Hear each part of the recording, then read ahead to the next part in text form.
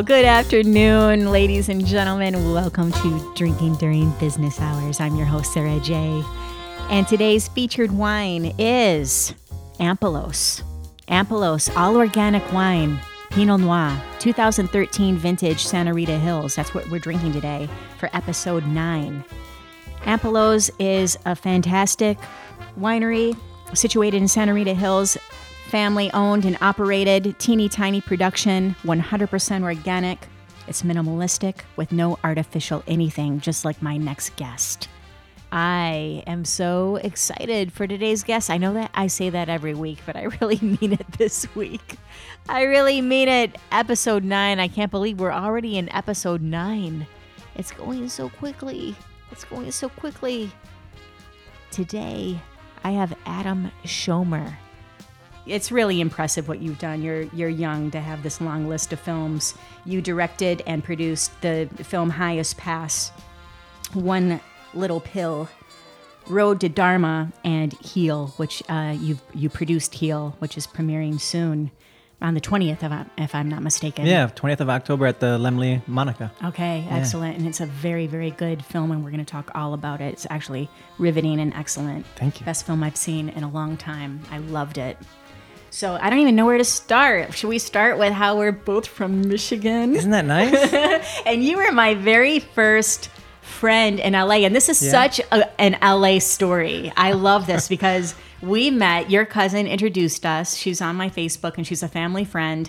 And she introduced us and we met, and you're really heavy into yoga. I went to your yoga studio. I'm not heavy and into yoga. I'm heavy into You're heavy into yoga. Yeah. What did I say? Heavy? No, I'm just kidding. You're a heavy yogi, but you're a light yogi. You're not like an obese yogi. Correct. I'm a lighthearted. Okay, there's nothing wrong with that. There's nothing wrong with fat lighthearted people. yogi. Nothing wrong. Correct. With pleasantly plump. No, but you're very in shape. You're very in shape. And fit yogi. Okay, I'm blushing now, and that's not easy. So I go to see you. You invite me to your yoga studio, and it was wonderful. We had what was it? It wasn't power yoga. I think it was vinyasa. That form of yoga was called sattva yoga, which is a mix of, for people that know, kind of vinyasa, kundalini, and then kriya. So a lot of breath work and mantra, as well as the poses. Okay. Yeah. No, it was fantastic. I learned a lot and I loved it. And you invited me for brunch afterwards, and we hung out. It was amazing. You're my first LA friend. Yes. And then we never saw each other again. Absolutely true. Because you lived on the West, and I lived I lived in West Hollywood, which was way too, that's like when you talk to people who live in LA, that's like living in another country. All right. That's going from like Brussels to Amsterdam on the TGV. True. So true. So LA. And now here we are. We're back. Now here we are. It's nice to see you again. It's like it was Absolutely. just yesterday when we had those gluten-free pancakes. It's true. Very nice memory. Gosh. And I like to start the show by saying I put a lot of thought into the wine selection. I have a vast portfolio of wines. And this wine is the trifecta of organic. It's 100% certified organic, and it's 100% sustainable, and it's 100% biodynamic. And so like the trifecta. And I just find that, I know that you're, into fitness and health, and I thought it'd be a good segue into your message and your current films and what you're all about. Well, I think that's cool. The trifecta, I don't know exactly what some of those terms mean, but I'm assuming some of it is how it's manufactured. No artificial anything, really. Amazing. Just not, yes. Because I think that's important. What we put into a product is important. Even the intention. I don't want to sound too woo-woo, but in making a film, someone had asked to interview and make a film about Thich Nhat Hanh once. Thich Nhat Hanh's a Buddhist master, and he said only if the filmmakers are in the practice, if they're meditating, if they are practicing what we're doing. And I firmly believe that. So if you're making a film about freedom or healing, that you practice it. So, do we experience stress making a movie? Absolutely. But are we as aware of it as possible and practicing letting it go so we don't get sick? Yeah. And setting intentions. And there's there's so much in the film Heal to apply. I loved it so much. I could watch that film. I'm sure I could watch it 3 or 4 times and find things that I had, because there's just so much helpful information. This film really is saving lives, really, if you were to practice this philosophy. And there were so many points in the film where I just had to really kind of catch my breath, because they were just so profound. Yeah. And educational. I recommend everyone see it. Thank you. And I think there is enough info where you do want to see it again, or you do want to buy it after you've seen it and say, okay, this is a good reference. It's in some ways a definitive piece for this new realm of health. And again, it's not like we're giving up the old. We're just saying, let's expand the paradigm and include the mind, include the emotions, include stress, include our belief system. Because if we think, if our belief system tells us everything's a threat, then we're kind of under threat all the time. And we're stressing out all the time. And our body's getting certain chemicals sent to it all the time. And it can't sustain that. You can't digest. You can't do your immunity the way you should be doing. You can't fend off disease. The film really kind of, I think as you see, it makes sense. It builds in a nice scientific way to, by the end, it's really hard to not realize that these invisible forces really affect the body. These invisible forces called our subconscious, called our thoughts, called our emotions, which, are real things. So what would you say is, just to kind of fill in the listeners that don't know about Heal, because it hasn't premiered yet. The premiere is October 20th, and I was fortunate enough to get a screening. Thank you. It was just such a treat. But what would you say is kind of like the general log line or synopsis, just so they kind of are up to speed with what we're talking about? Yeah, it's in general, it's a documentary that shows a scientific and spiritual journey into the power of the mind, of emotions and perception / beliefs for healing our body. Okay. And it's important to know that many times we've been taught to be victims rather than say the power is our own. And that's a big takeaway of the film. It's a big controlling idea in the film is, hey, you have the power. We're not telling you exactly what to do, because that's kind of the old paradigm, actually. We're going to tell everybody this works. This pill solves you. No, it's very individual. But the first step is realizing that you have a lot more power than you've been told. There's a lot more options than your prognosis, what a doctor says is going to happen to you. And I think that's one of like the starting points is when you start realizing, oh yeah, I was brought up knowing that when I'm sick, who do I go to? Or what do I do? See, even the way I said that, who do I go to? Who? It's on the outside. We're indoctrinated. We're totally indoctrinated. Like, who do I go to? Oh my God, it's outside of me. I don't first look within. I don't first look at some maybe deeper things that are going on. I don't first recognize that my body is working for me and healing me. And I'm thinking, I gotta go to this outside guy in a white coat that's gonna fix me. And that gives our power away. As Michael Beckwith says in the film, there's amazing luminaries in this film. Yes, there are. I adore Michael Beckwith. I go to Agape. You do go? You go? I attended his silent meditation retreat over the holidays. Wow, and sweet. He's very instrumental in my life, and I think in the community. Yeah. And just a force to be reckoned in terms of getting out the message. And absolutely. I loved it. Was a thrill to see him in the film. He's so good, right? He's so good. He's so good, and he talks natural, about because he's so passionate. Easy to edit Dr. Beckwith because he just says it and he nails it and he knows what he's talking about. You can tell he's preaching every weekend right there at Agape. But when he talks about like we become a victim twice, once of the diagnosis, but then on the second time when we give our power away, to somebody else in a white coat.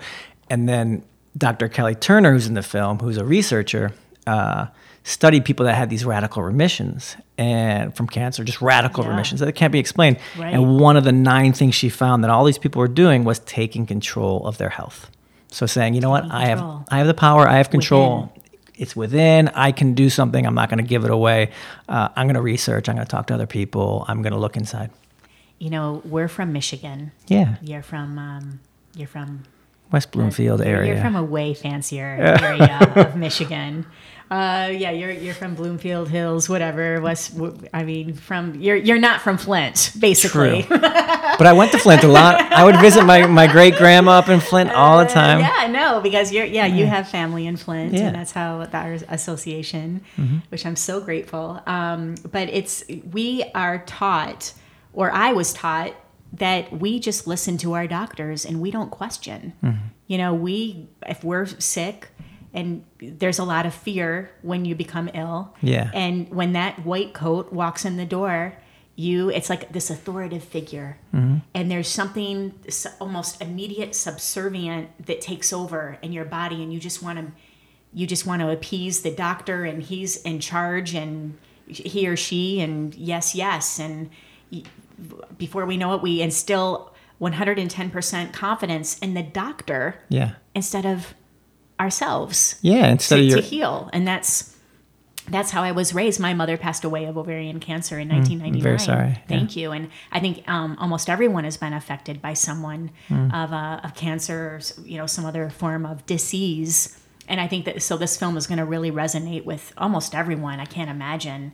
Yeah. And I'm excited about it because as this message gets out and as more and more people educate themselves, nothing wrong with listening to the doctor. There's nothing wrong with taking in, maybe that advice, but it's also really important to take advice in other forms, and especially within.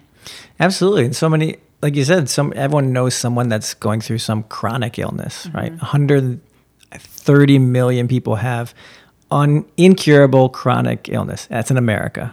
Wow. And so that represents 40% of America has incurable chronic illness. All right. So this blew my mind. Incurable. So that encompasses cancer. That encompasses heart disease. That encompasses fibromyalgia, lupus, MS. Incurable in the Western mindset. Okay. So there's 40% of America suffering from something that really they don't know the answer to. And if nothing else, like that should tell us we should look somewhere else for an answer. We should open our minds. It's not working. Yes. Right? We don't, that part of medicine, Western medicine was really not designed for the chronic illness. It's designed for the acute illness. You break your finger, you break your leg, you need some surgery. Get in there, do it. Use a doctor. As Bruce Lipton says in the film, my guts are hanging out from a car accident. I don't want a chiropractor. Right, no. Don't call a massage therapist. It comes in handy. Yeah, it comes in handy. No problem. You want to do the conventional route for some things. For some things, yeah. It's acute illness. It's made for that, for broken parts. Yes. It's really, really good. When it comes to chronic illness, they don't really have it figured out. And that's where opening the mindset can, in essence, cure things. One of the ladies, Dr. Kelly Brogan, had Hashimoto's thyroiditis. And she knew herself, she was a psychiatrist, so a trained doctor and psychiatrist, and knew that she would be on meds the rest of her life, basically. In the Western system, it's incurable. You're going to be on meds. You're going to be sustaining the rest of your life. And she's like, I can't accept that. This very type A, highly educated woman, and goes to a natural doctor, and in 6 months is totally cured. Exercise, supplements, diet. I mean, well, I suffered from debilitating skin hives about 3 years ago. And I went to every single conventional specialist in the unit. I mean, I went everywhere, and I spent out of pocket because, insurance only goes so far. I spent thousands and thousands of dollars, and no one could figure out what was wrong. I finally found an acupuncturist named Dr. Elizabeth Tratner, the protege of Dr. Wheel. Okay. Andrew Wheel? Andrew Wheel, wow. Yes.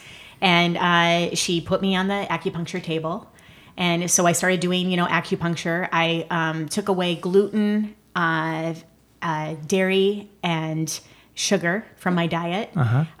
Supplements, fish oil, natural supplements. And she said, and take an acting class. And I said, excuse me?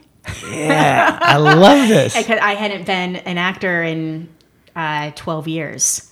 Wow. And I was, I had been devoid of the arts in my life. I became this corporate robot, and I was unhappy. And I'm a huge, your film, I'm so passionate about it because I really believe that it really kind of I mean, I'm not the only one with this story. I mean, everybody has, that kind of aha epiphany when they have to take the bull by the horns and take control over their happiness and their overall health and well-being. It's all a package, right? It's a package deal that you have to work on with yourself. Yeah. I think if anything is blocked, it's just going to lead to that dis-ease.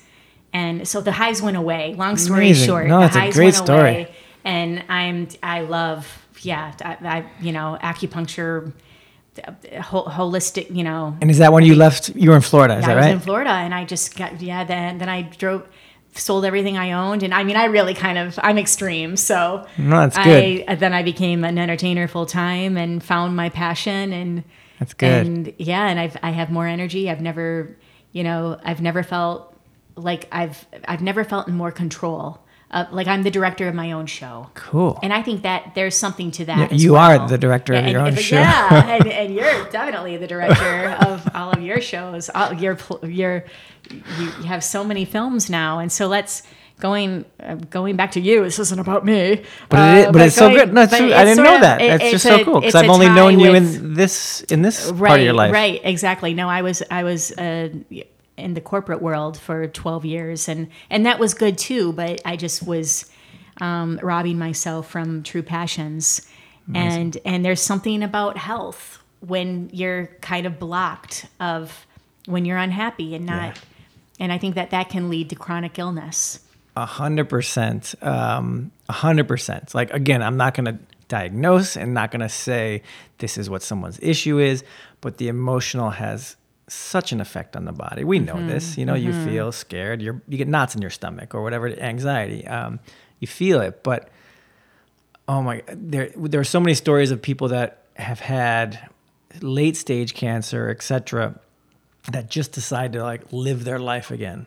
And you know what? I'm packing up my business. I'm going to Florida. One guy, I'm going to Florida, and I'm going to start fishing. I'm going to fish off my boat because that's what I've always wanted to do. Oh. And boom, it goes away. Oh, and that sounds so nice. And it's nice. Just gone. And the stage 4 cancer gone. It gives me chills. And this is Dr. Thompson was telling this. He's in the film. He's a sound neuroacoustic wizard. Is his title in the film because he's hilarious. But he said the guy just kind of couldn't have come up with a better excuse on how to kind of change his life. And sometimes like the message of the disease is just trying to wake you up to make that change, be it hives or be it cancer. And hopefully we don't have to wait for that, but that is a big message in the film that our body is speaking to us and our body has to us some loud messages. And clear sometimes. Yeah. And if we listen, it might suck that we have, going through illness, but it might wake us up to something a little bit bigger and our life can change for the better. Yeah, absolutely. Yeah. Expand horizons, and you never know where it's going to lead, that new path. A very profound point in the film for me also was the lemon. That I can't get it out of my mind. Yeah, that's great. So there's because you're talking about placebos, and because if it's not in our mind, why are placebos so effective for people? And so they were talking about placebos, and you had a doctor talking about the lemon and Joan Borysenko. Yes. Oh, I love this. She said, when you're looking at the lemon and you slice it in half and you just look at it, your glands begin to salivate. Yeah. How do you explain that if it's not in your head? Yeah. Exactly. No, yeah. That you can even see that if you go to our Facebook page, Heal Documentary, we have that little snippet up there, as a sneak peek. It was so good. We put a bunch of little sneak peeks out there so people can get a taste. She talks about, just imagining that you're cutting a lemon open. Just imagining my tongue, everything. Touching a lemon. Right now. And then, so it is so much in the mind. It's all in the mind. And that builds into one of the first people you see in the movie, Dr. Joe Dispenza, who talks about how he uses his mind to recreate his spine. He is told he's not going to walk again, and he rebuilds his spine in his mind and is totally healed. These are no spoiler alerts because, yes, it's not a movie that you're. These are true stories, so they're out there. There is some element, so people know it's not this. It's an entertaining film. You're very much so taken along on a couple of journeys that you're not sure what's going to happen, and it's not necessarily a Hollywood ending either for some of these journeys because healing is not always clean and neat. Yeah. So I like that we told it like that. And I like that the film is entertaining and keeps you around, and it's shot really nice. The music's great. Michael Malura did a great job on the music. It's phenomenal. The direction. Kelly Noonan. She did a great job. Yes. It's her vision. She brought me into the project. She's been thinking about this for 8 years. And then 2 years ago, under 2 years, said, let's do it. And then I hopped in and boom, here we go. So she reached out to you? Yes? Yeah, through friends of friends. And eventually I signed on because I knew she wanted impact. She wanted to help people. Making money on a documentary. She wasn't trying to like make The Secret, and make this brand. Right. That was a brand. Even Dr. Beckwith talks about that being a brand. Yeah, and that's but fine. It was great. But, it opened a lot of horizon. I think it opened the thought process for a lot of people. I think it was effective. Yeah, absolutely. Yeah. I knew Kelly from the beginning. It was impact. It was let's not change politics around it. Let's just change the individual, how they approach their health. Let's give them the opening, and that's it. So I said, I'll do it. And you had been on the spiritual path for quite some time. What brought you to Los Angeles from Michigan? Did you go directly from Michigan to LA? In some ways, yeah, I guess so. I didn't always stay in Michigan. I left for college. I went away for college, and then after college, lived in Ecuador and was traveling a bit, and then went to Singapore. And when I retired from, I was playing soccer after college. And when I retired from soccer at the old age of 23, I was like, I'm done. At that point, I went to a meditation retreat in Thailand for 30 days. 11 days of it were silent. 30 days. And I understand the enormity. I had just a little snippet of it, and real monastery, just a very monastery. You're sleeping on concrete. It's silent. You eat at 9 a.m. and 1 p.m. and that's it. And I'm impressed though that you had 23 years old, that you would want to, because that's really young. What made you want to go? And just curious. That's the cool thing is there's a little bit of a full circle. Deepak Chopra's book, Ageless Body, Timeless Mind, my mom had from watching Oprah. And I was in high school, and so that was in our house. And I picked that up and I read it. And I'm very science-based, and it's a very science-based book about quantum physics and what it says about our interconnectedness. And I can't tell you how often I used quantum physics to pick up girls in college. It was like, look in your hand, really the cell. Yeah, look at the cells, and look, we're connected. But besides that, it got me really turned on to meditation. When someone said I have a meditation tape in college, within the first week or two, I was like, yep, I want to try that. And I did. And from then on, I was just like, yes, this is the key. And I would find myself, soon after that, my hair was growing longer. And I became that guy on the team that became that guy. Meditating in the goal. And I wore my Birkenstocks all winter through Ithaca, New York winter. That's really the level of commitment. That was the commitment. That was it. But the real... I don't know where it comes from. I picked up Gandhi's book, I think, in 7th grade and just read it. His autobiography, just read. 7th grader. So I don't know why, how it got in my hands. I don't know why I was drawn to drag it. Racing and smoking in 7th grade? Room. Yeah. Is that what they do in Flint? I don't know. But 7th graders normally aren't reading about Gandhi. That's impressive. But for some reason, that book, I was like, ooh. And then... Natural curiosity. And then important. to cut... So I guess I was attuned to it, and I grew up a little bit in New Hampshire and nature. And my dad's they're both kind of spiritual cats, my dad and my mom, but my dad a little more outwardly. And I think, I realized how do I jump to LA? It's a quick jump. Let's just say after coming back to Michigan and doing a lot of different stuff, I decided likewise I was kind of bored with work. On some level. I was still coaching soccer for kids and working as an engineer, and the engineering stuff was boring. Everyone in Michigan is an engineer, by the way. Right. That's how it works. There's auto engineers. That's what you do if you stay in Michigan. Yeah. And then one day I was like, I'm going to do stand-up comedy because I was like, so I did stand-up comedy, never been more scared in my life. Which is great. Everybody should do it. Everyone just to should have that feeling of jumping out of the plane. Oh, what a terrible stomach. Swimming with sharks. It's the same. It's all the same. But it's so fun, right? So addictive and good for everyone, I think. Maybe not good for everyone to do it ongoing. Not everyone has that built-in hatred for themselves. But But I do think that everyone should have that experience of just going up and getting out of their shell and being seen in some ways. And it helps with everything in life. Public speaking. It helps with public speaking. Yep, and public speaking. Basically, that's what it helps with. Yeah, you don't get as nervous in situations, I think, if you're a comic. And so how long did you do stand up? 10 times, I think. Oh, okay. Enough to go to to do it in better. between karaoke in between a karaoke set at a bar and be like, oh, not the place to do stand up. No one wants to hear from you right now. Who turned off the karaoke? You know. That's the best. But I transitioned to improv, and I studied at Second City for 2 years, improv comedy, and that was cool.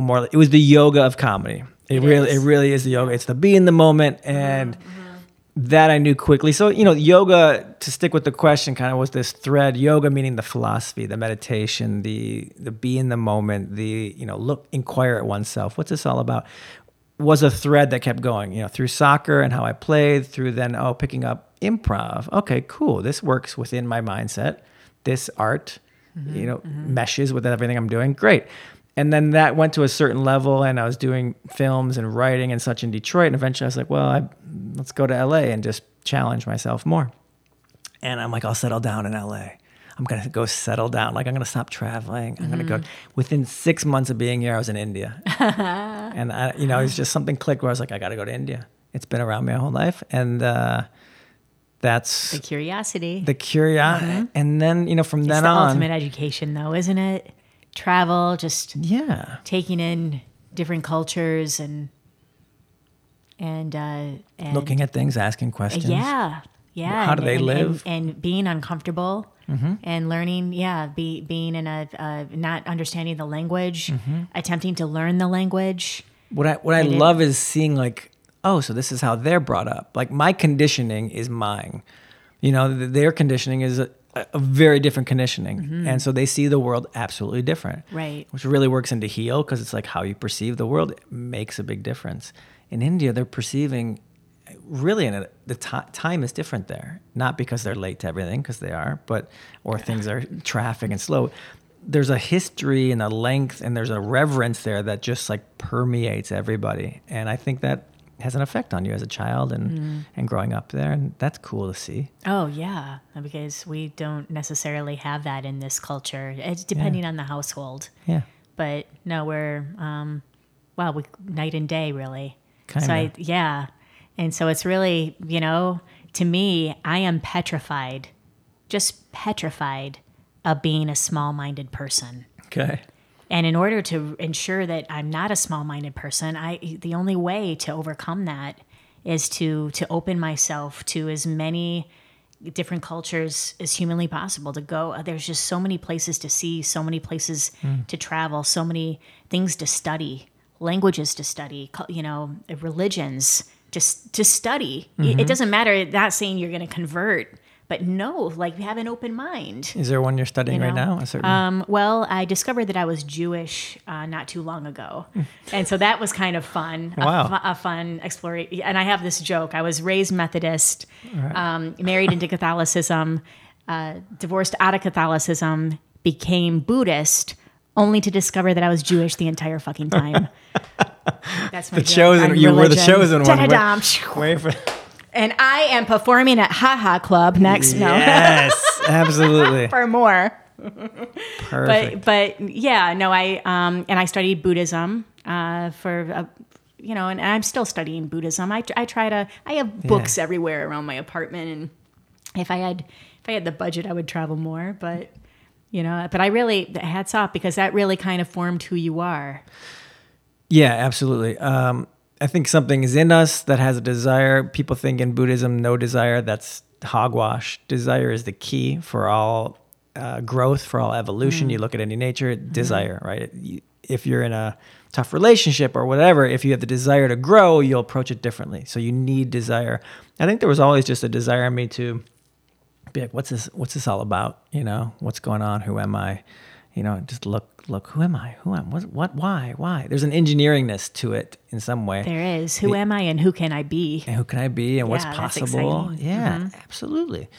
And that's kind of what's driven. And thankfully, I guess in some way, stopped acting. I decided to put more of my efforts toward writing and producing. And while I was studying deeply with my teacher, my guru in India, he invited me to go on this, motorcycle ride over the highest road in the world. Wow. I had never ridden a motorcycle in my life. I thought it was silly and stupid. I thought people Something that I've always wanted to do. To motorcycle? Yeah. You can hop on the back anytime. All right. We'll take you for a ride. Oh, I love that. Yeah, it's fun.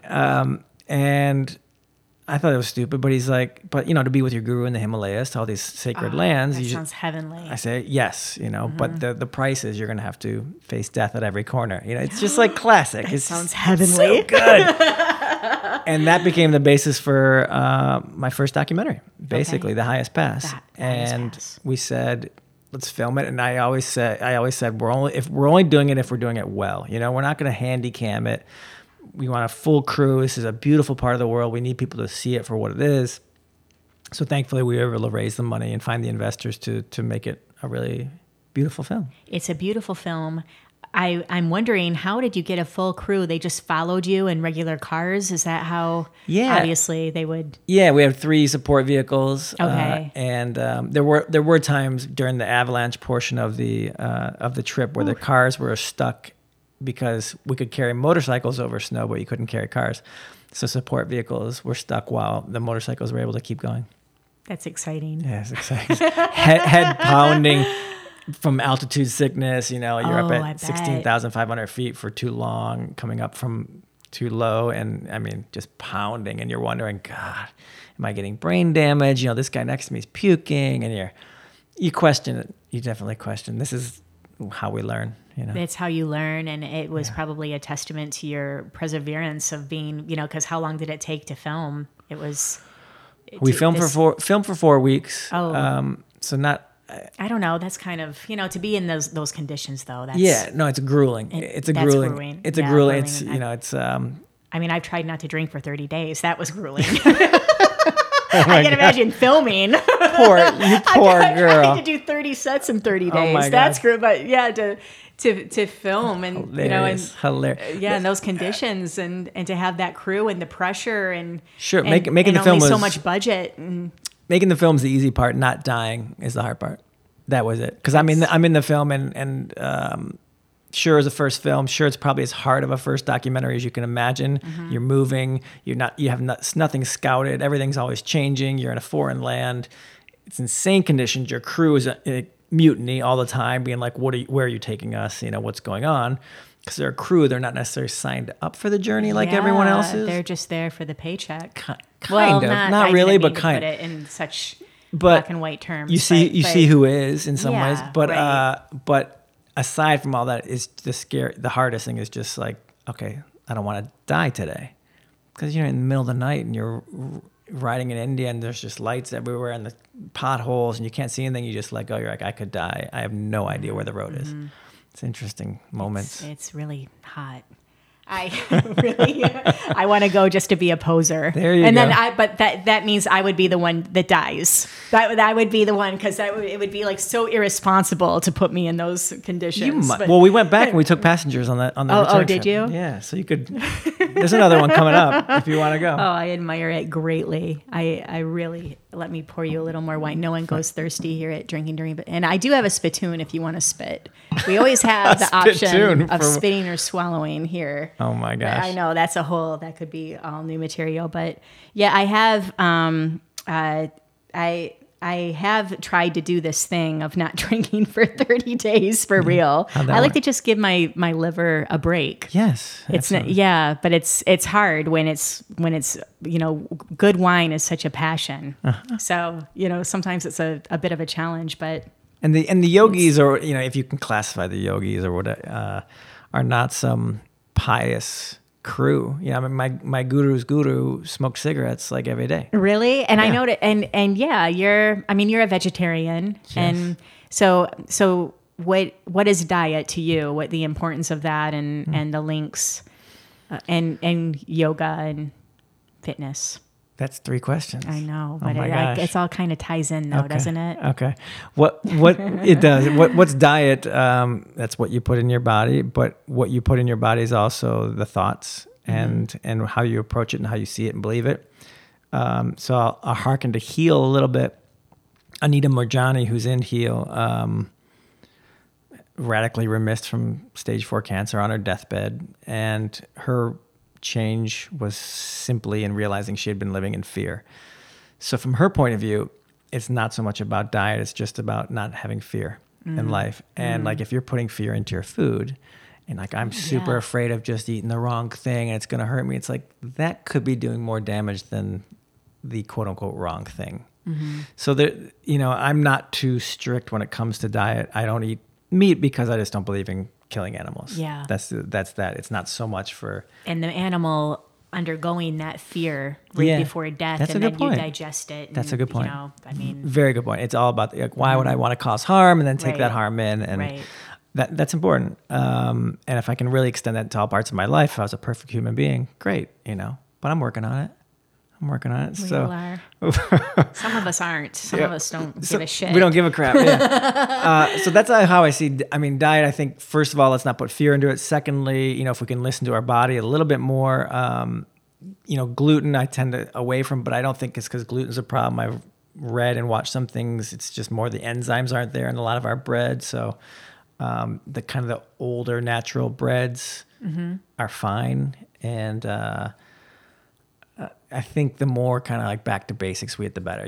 Get rid of the processed stuff and all that. Get rid of the processed But that's pretty stuff. I feel like that's pretty simple nowadays. But we think. live in California, and we think everyone's like, yeah, we all know that, right? Eat pretty much whole foods, not processed. No, not true. Yeah, not true. Yeah. And for me, it's really simple. When that plate comes to my table, I just want it to look like the chef gave a shit. That's nice. I don't want it to look like somebody just slapped it on the plate with no thought or care. I took a little trip to Belize, and I stayed with a Mayan family. It was a great experience, and they prepared my breakfast every morning, and they prepared what I don't necessarily eat. They prepared meat and rice, and it was heavy in carbs, but they prepared it with such love that when I digested it, I felt nothing but nutrients, like that love and care, and I felt very, very healthy on that trip. Super. So I can really resonate with that. I think it just think about what you're eating. It's not necessarily the ingredients as much as where it's coming from and the thought behind it. And then going back to the power of thought and wellness and how powerful the mind is. That's cool. So next time we're cooking, let's put some good vibes into it, right? Put good vibes. Sing act like songs, you care. Don't be like a hungover chef in the kitchen and enjoy it. Mad that you have to be there for brunch. Right. Oh, I gotta cook. No, turn on some music. Yeah. Which I think the problem with our society is we don't have enough time sometimes. We think we don't have enough time. Yes. And that's like a societal issue. I think people... There's this cool thing I want to say about the film, about Heal. One lady in Boston said, I was waiting. She had a chronic illness, and she was like, I was waiting for you to tell me in the film that it's my fault. She's like, I was just waiting for you to tell me it's my fault, and you could tell there's like so much emotion. She's like, and I kept waiting, and I kept waiting. She's like, and I'm so happy you never said it was my fault. Because people feel like they're told if they're sick, it's their fault. They did it, and we forget that society has a part of it. Our conditioning has a part of it. There's stuff that we didn't necessarily choose in some ways. So we got to be really compassionate with ourselves. We were brought up a certain way with certain beliefs. We might be brought up in a busy society that doesn't take a lot of time to cook. Yeah. And don't think you're, you've been doing it all wrong. It's just like, hey man, be light with yourself and take a couple steps and open your mind a bit. Right. Open your mind a bit. It's never too late. It's never too late. It's not really your fault. Your body loves you. Yeah. Your body loves we're you. Not perfect, and we're still going to have cupcakes at 2 a.m. Are we? I don't know. Let's hope so. That's great. Chocolate crepes at 2 a.m. Let's talk about one little pill. And as I take a sip of wine. Yeah. That masterpiece. So directed and produced. Yes, it's Claudia Christian's baby, if you will. Claudia Christian was in Babylon 5, the commander in the TV show. Babylon 5. Fantastic actress, and she, ouch, I broke my finger. I didn't bite them for anybody who might wonder where that came from. It's all good. My finger. Claudia, so in short, we won't talk too much, but One Little Pill says... No, please. I want to hear everything. It's strangely...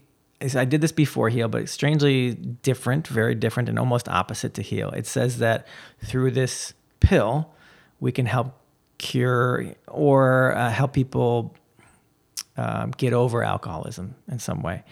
And it's really, really cool. So maybe this helps you understand that I'm not super dogmatic and that it's all natural. That it's just more like expanding our awareness, open our eyes a bit. If we're too dogmatic, that's an issue. When it comes to healing, when it comes to alcoholism, we tend to say this is how we deal with it. We go to AA and that's it. When the stats were more like AA works for 10% of people, and that's not that great of a success rate. Okay. Yeah. And I'm fine with AA, and I'm fine with a lot of my friends that have used it to work for them, but there are other options, right? And in this case, One Little Pill was addressing the physical and learned experience side in the brain. So that would be Pavlovian theory. Are we familiar with Pavlovian theory? The Pavlov's dog. So you give a dog some food, you ring a bell, he associates the bell and food. Cool. The next time you ring a bell, the dog's going to salivate. He thinks food's coming. You train them. Right? Yeah, it's the lemon. It's kind of, yeah, it is, no, really. Yeah, you've had a lemon, and it makes a response.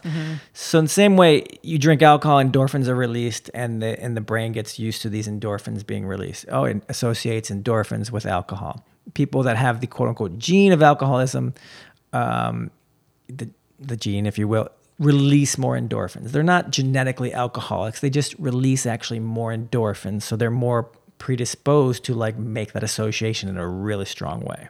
All right. And that's one thing I learned quickly in the film. Oh, that's interesting. It's not like I have an alcoholism gene. It's just more endorphins. It's fascinating. But you can deassociate. So Pavlovian, if you ring that bell and you don't give the dog food, and you ring the bell and you don't give the dog food, he stops associating the bell and food. Similarly, you take this pill before you drink, it blocks the receptors of the endorphins, and then simply you don't get the rush, if you will. You would still get drunk, so you shouldn't drive, but you won't get the rush. So on any given night, here's the coolest thing. People that binge drink, if you take this pill an hour before you start drinking, it blocks the endorphins. You won't binge drink. People will be like, I had 2 beers and I left a half a glass of wine. They're like, that doesn't happen. You don't leave a half a glass of wine. You don't, Not if you're American. Not if you're American. Europeans are so cool. They always leave a half a glass. And if you're, in this case, how do you do that? Quoting some of the people in the film, they're like, if you're an alcoholic, you don't leave. No. You're watching everybody else's. Yes. And it was really eye-opening to me, a lot of compassion for me, because it talked about just the brain side of things, of just addiction, straight up association and addiction. And this helps break that cycle, that part of the cycle. When looked in a Buddhist sense, there's, I believe it's 5, but there's a whole circle of things that lead to addiction. And one of them can be severing that physical brain connection to something. There's the emotional, and there's all these other parts. As long as you break this cycle somewhere, you start to open up possibility. So in this case, the One Little Pill talks about we can break the cycle on the addictive brain level, the deassociate, and that can help a lot of people, especially tremendously. Used tremendously well in people going back to prison. So people that have gone to prison for an offense, a lot of times it's usually addicted related. 80% of crimes are from addicts, not criminals, which is another thing that blew my mind. It's like people... They're like, the people I see are not criminals. The people I see are addicts that do crimes. That led to crime. Correct. They don't have the due to their addiction. Criminal nature, if you will. And so if you treat the addiction, you will get less people making crimes, Makes right? sense. And this lady's so cool, that lady in the film. But they were really effectively using this to stop people repeat offending. And it was working tremendously well, just using the pill to stop that cycle. And how did you find this pill? How did you come into this project? Claudia found it. It saved Claudia's life. Okay. So it was... She, a famous actor that was going way down the tubes. Okay. And it's the and you only wanted to thing. Step in and... No, it was the thing that, again, this saved her life. And then she's like, I got to make a film about this. People don't know about this. And then, again, called me and said, let's make a film. Oh, okay. So I knew nothing about it. I had no history with alcoholism. I had never heard of this pill. If anything, I was like probably more on the yogic side, like, hey, deal with your issues. It's interesting that you're getting these calls because you have this following. You have now. How did she even know to call you? Was it friend of a friend? Oh, love it. That's it. It's really the power of a brand, because my previous guest was Erica Rhodes, similar, where she's just landing she happens to be a comic and she's landing comedic roles. And I just think, that's what, people aren't going to call her for a dramatic role because she's a comic. So it's sort of, you have this following with your studies and your background and your and your yoga. And do you still teach yoga?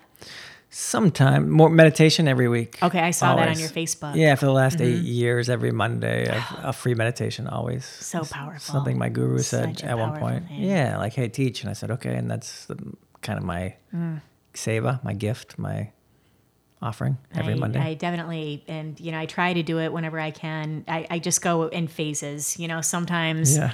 I studied with Russell Simmons. I discovered Russell, not to name drop. You discovered it? I discovered Sir Russell in January. I started meditating with him. He has this great... At Tantras? At Tantras, yes.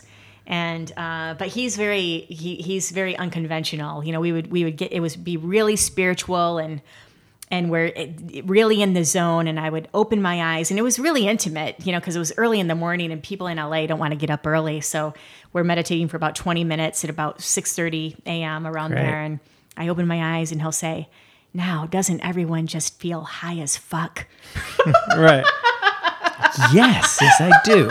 And I did feel high as fuck, but that's, it's like a different, he leads kind of a different form of meditation where it's, it's still spiritual. No, it's just not. High. Yeah. No, and we're doing yoga to hip hop and sure. Fine. So I was before practicing at Tantras, I was meditating probably 10 minutes a day. Okay. But then post Tantras, and I started doing 20 minutes a day. Great. And it just really alleviates a lot. It somehow increases productivity, I find. That's good. Isn't that interesting, though? Because people think that it's taking time away from their day, but you're doing more. Yeah, maybe you do more. Yeah. Yeah. Do you do more from meditate? I don't you've know. Done it for so long that you probably can't differentiate. Correct. That would be a correct statement. I cannot differentiate.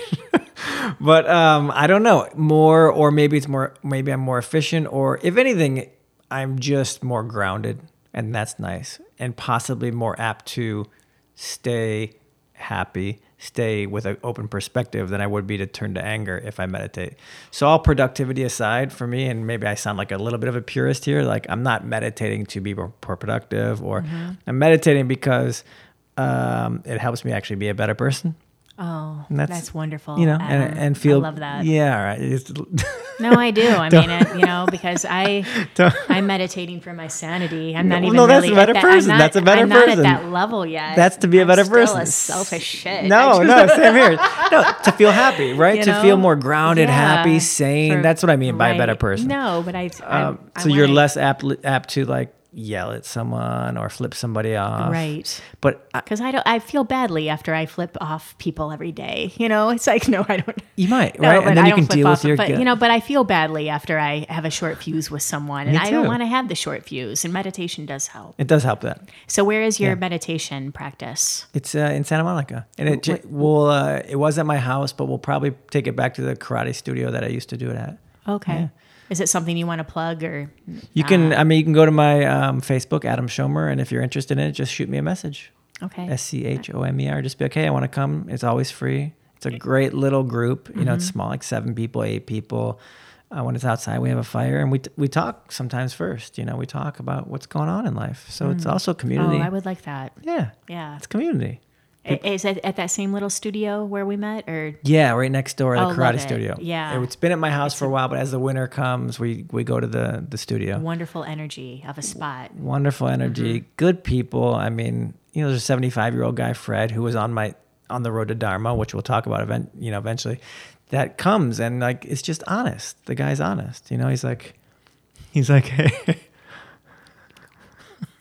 So let's talk about Road to Dharma. Yeah, we're gonna go a little longer on this one. Okay. If that's okay. That okay, Jason? I'd like to go a little longer. So yeah, Road to Dharma. I get to talking, you know. Yeah, I'm loving this. We get talking. This is all selfish for me. It's a selfish endeavor. No, Jason and I were really, really excited to have you on the show. It's my pleasure. This is fun. Yeah. Jason's also a documentary filmmaker. Right. So yeah. All right. We're psyched. Cool. And I'm just a wannabe that wanted to drink wine with an old friend. I like it. That's fine too. So Road to Dharma. This is my baby. It's your baby. Yeah. So the Highest Pass we spoke about a bit, and then we decided, you know, people love this film. They want more. We want more. We want to go deeper into the teachings, some of the sacred sites. So we're going to go back, you know, and we took a new group of people, same guru, same teacher, and took this very dangerous motorcycle ride. And it just so happens, you know, when we film these things, like Mother Nature steps in and makes it kind of more entertaining. Yeah. She steps in and says, hey, we're going to let the monsoon just be a month and a half later than it normally would. So you have all these plans to do this trip, and the monsoon is just ravaging through this part of India and knocking out roads, knocking down bridges. The roads are fully wet. You know, no spoiler alert, but in episode 2, we're just in a downpour in the middle of the night, like monsoon. You don't ride motorcycles in a monsoon in the middle of the night. Don't even drive in a monsoon. Correct, but what we are. So this one's called The Road to Dharma, and it's really season 1 is all about finding freedom. It's the exploration of freedom. We go to 4 sacred sites that all have different aspects of freedom. And we're showing episode 1 at the Awareness Film Festival on Sunday, October 15th, 2 p.m. So it's the half-hour episode. So episode 1 will get you know, it sets the stage. You learn the characters, builds the drama, and eventually it's a 10-episode series that we're in the middle of pitching right now to the networks. So exciting! Yeah, that's next week. That's next week. Yeah, it is. Wow, yeah, fantastic! Lots going on. You really do have a lot going on. It's very fun. I'm really happy to share that one because that one is it's yours. It's inspiring. You know, it's really entertaining, right? It's as entertaining as any reality show, quote unquote, but it actually turns you on. You know, it heightens you. You walk out with some wisdom. Mm-hmm. You walk out with some education, and you want more still. So it's like, oh, cool. I got to have my a bit of escape, if you will, and entertainment, but I walk out a little better. I think that's what TV should be. Yeah. That's one thing I'm lucky to have, is like an abundance of this. I wish everyone had that wisdom, philosophy entertainment, when they make television. I know, right? I don't think we would have some of the things going on that we would. Trash out there, yeah. Yeah. So, yeah. Where, in terms of Highest Pass and One Little Pill, where can our listeners view those films? Where are iTunes, they Amazon. Amazon, iTunes. The Highest Pass. The Polygon is another one we did in Kazakhstan about the nuclear testing, also on Amazon. Okay. One Little Pill on Amazon. Heal, like we said, is in theaters starting October 20th. HealDocumentary.com. You can see exciting. It's showing all over the country in different one-offs. Australia, 20 screenings. And then The Road to Dharma. This is the sneak peek. This is the only time people can see this thing. One episode. I can't wait. Yeah. And in terms of finding the speakers for Heal, how did that, getting Dr. Beckwith, for example, who was in charge of that, and what was that process? They were all, in terms of who ended up being the film, it was Kelly's connection to them via books or via inspiration. So Kelly was like, this is who I want. Mm-hmm. I can't even get Dr. Beckwith to follow me back on Instagram, so I really want to know how you got it. And he's my friend. And he's your friend. No, I don't think he follows us either. It's okay. Okay, it's okay. I feel okay. I don't feel so bad. There's two ways. Well, either we had made a connection personally by going to Agape, or Kelly had gone to Agape, or attended somebody's seminars like Greg Braden or Bruce Lipton and met them. Okay. And, in the past 7 years. And Kelly's very effective. She's a very, I can see where she would draw the attention. Absolutely. Charismatic, beautiful, funny. Yes. She's in the practice, very bright light. Yeah, bright light. Well said. So a light worker, as Jim Carrey. Jim Carrey watched Heal recently. He loved Heal. A lot of people have been seeing it and saying this is something we got to really spread. We got to share. But yeah, so either she had met somebody, or we would just reach out email them and say, hey, this is the film we're working on. This is what it's all about. Here's the summary, and we'd really like to interview you. And you just keep following up. And sometimes, with like a Deepak Chopra, it takes a few more connections. I knew somebody, Kelly knew somebody, and you come at a couple sides. And all the synergies were aligned before that's important. Exactly, because people are just busy. Yeah. But we pretty much got everybody we wanted to. And then at the end, which was really cool, and I learned a lot about trust and trusting Kelly's intuition. We thought we were done shooting, and then she goes, you know what? Let's go. There's four more experts. I'm like, we already have, 12. We have 12 experts already.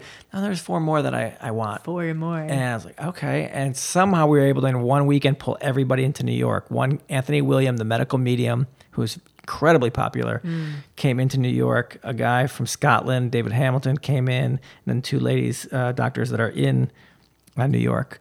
So we worked that out at the end. So it was a combination of just perseverance, Kelly's intuition, and just making the ask and saying, we have a really good film here.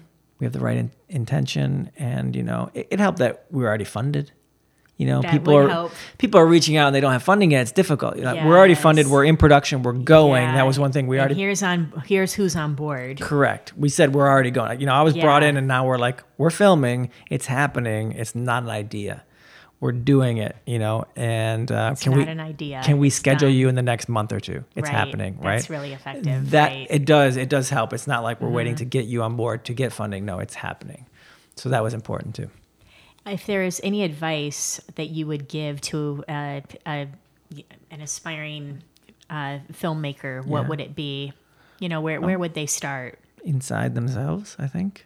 Experience. That's the cool for me. I like experience. So not, kind of creating it themselves, create their first film, whether it be however they can, right? Yeah, just to learn, just to get that. Whatever you're interested in, I think is kind of more important than necessarily what you think will play well or be a good story per se. Well, that's what I really admire and adore about what you're doing is that you're... and it's sort of, and even like on my show, I say with this show, I want guests where I can learn, with whom I can learn a thing or two or a lot. I just learned some good grammar from you. With whom I can learn a thing or two. I like that. With whom? But you want to be surrounded. You want to be surrounded by people, that are doing interesting things that are, and with you, I can't imagine the wealth of knowledge you have after each project. When it's completed. True. I mean, just the travel alone. Yeah. And it blows my mind. I mean, how much enriched you just must feel that enriched kind of, it's super cool in dynamic. that, and I don't say super cool as like a Dutch guy would, super cool. But you do have that Dutch look. Do I have the Dutch look? Yeah. Irish, Dutch, German. But it is super cool. With Heal, it was very, a lot of information, right? A lot of like knowledge as a filmmaker. And then the choice as a filmmaker is to apply it while we're making the film. And with something like Road to Dharma or Highest Pass, it's very much like the experience you're thrown in. It might not be actually a lot of information. It's just like, wow, I'm being challenged on every level of my body. It's a deep wisdom, deep learning. Same with going to Kazakhstan. It's something really deep. You're there in this not war-torn, but nuclear-tested zone and the people. So it's that kind of that balance of like just experience, intense experience, and then some intense knowledge. But that intense knowledge you have to apply. Because if I was just learning what these guys say, and same with the film, if you just kind of like listen to it and learn it, that's fine. But you do have to take a step.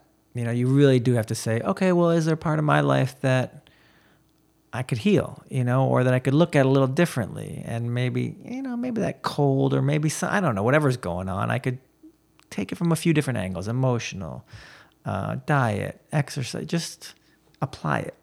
Otherwise it's just some information. So for me, the experience is, that's why I say like make a film from what you really care about, what you want to do. Yeah, it's experience so that if nothing else, at least you're alive. Yeah. Like you, right? You left Florida. Yeah. It's life is really, it's such a cliche, but it's just so short. It's so short. So make it worth.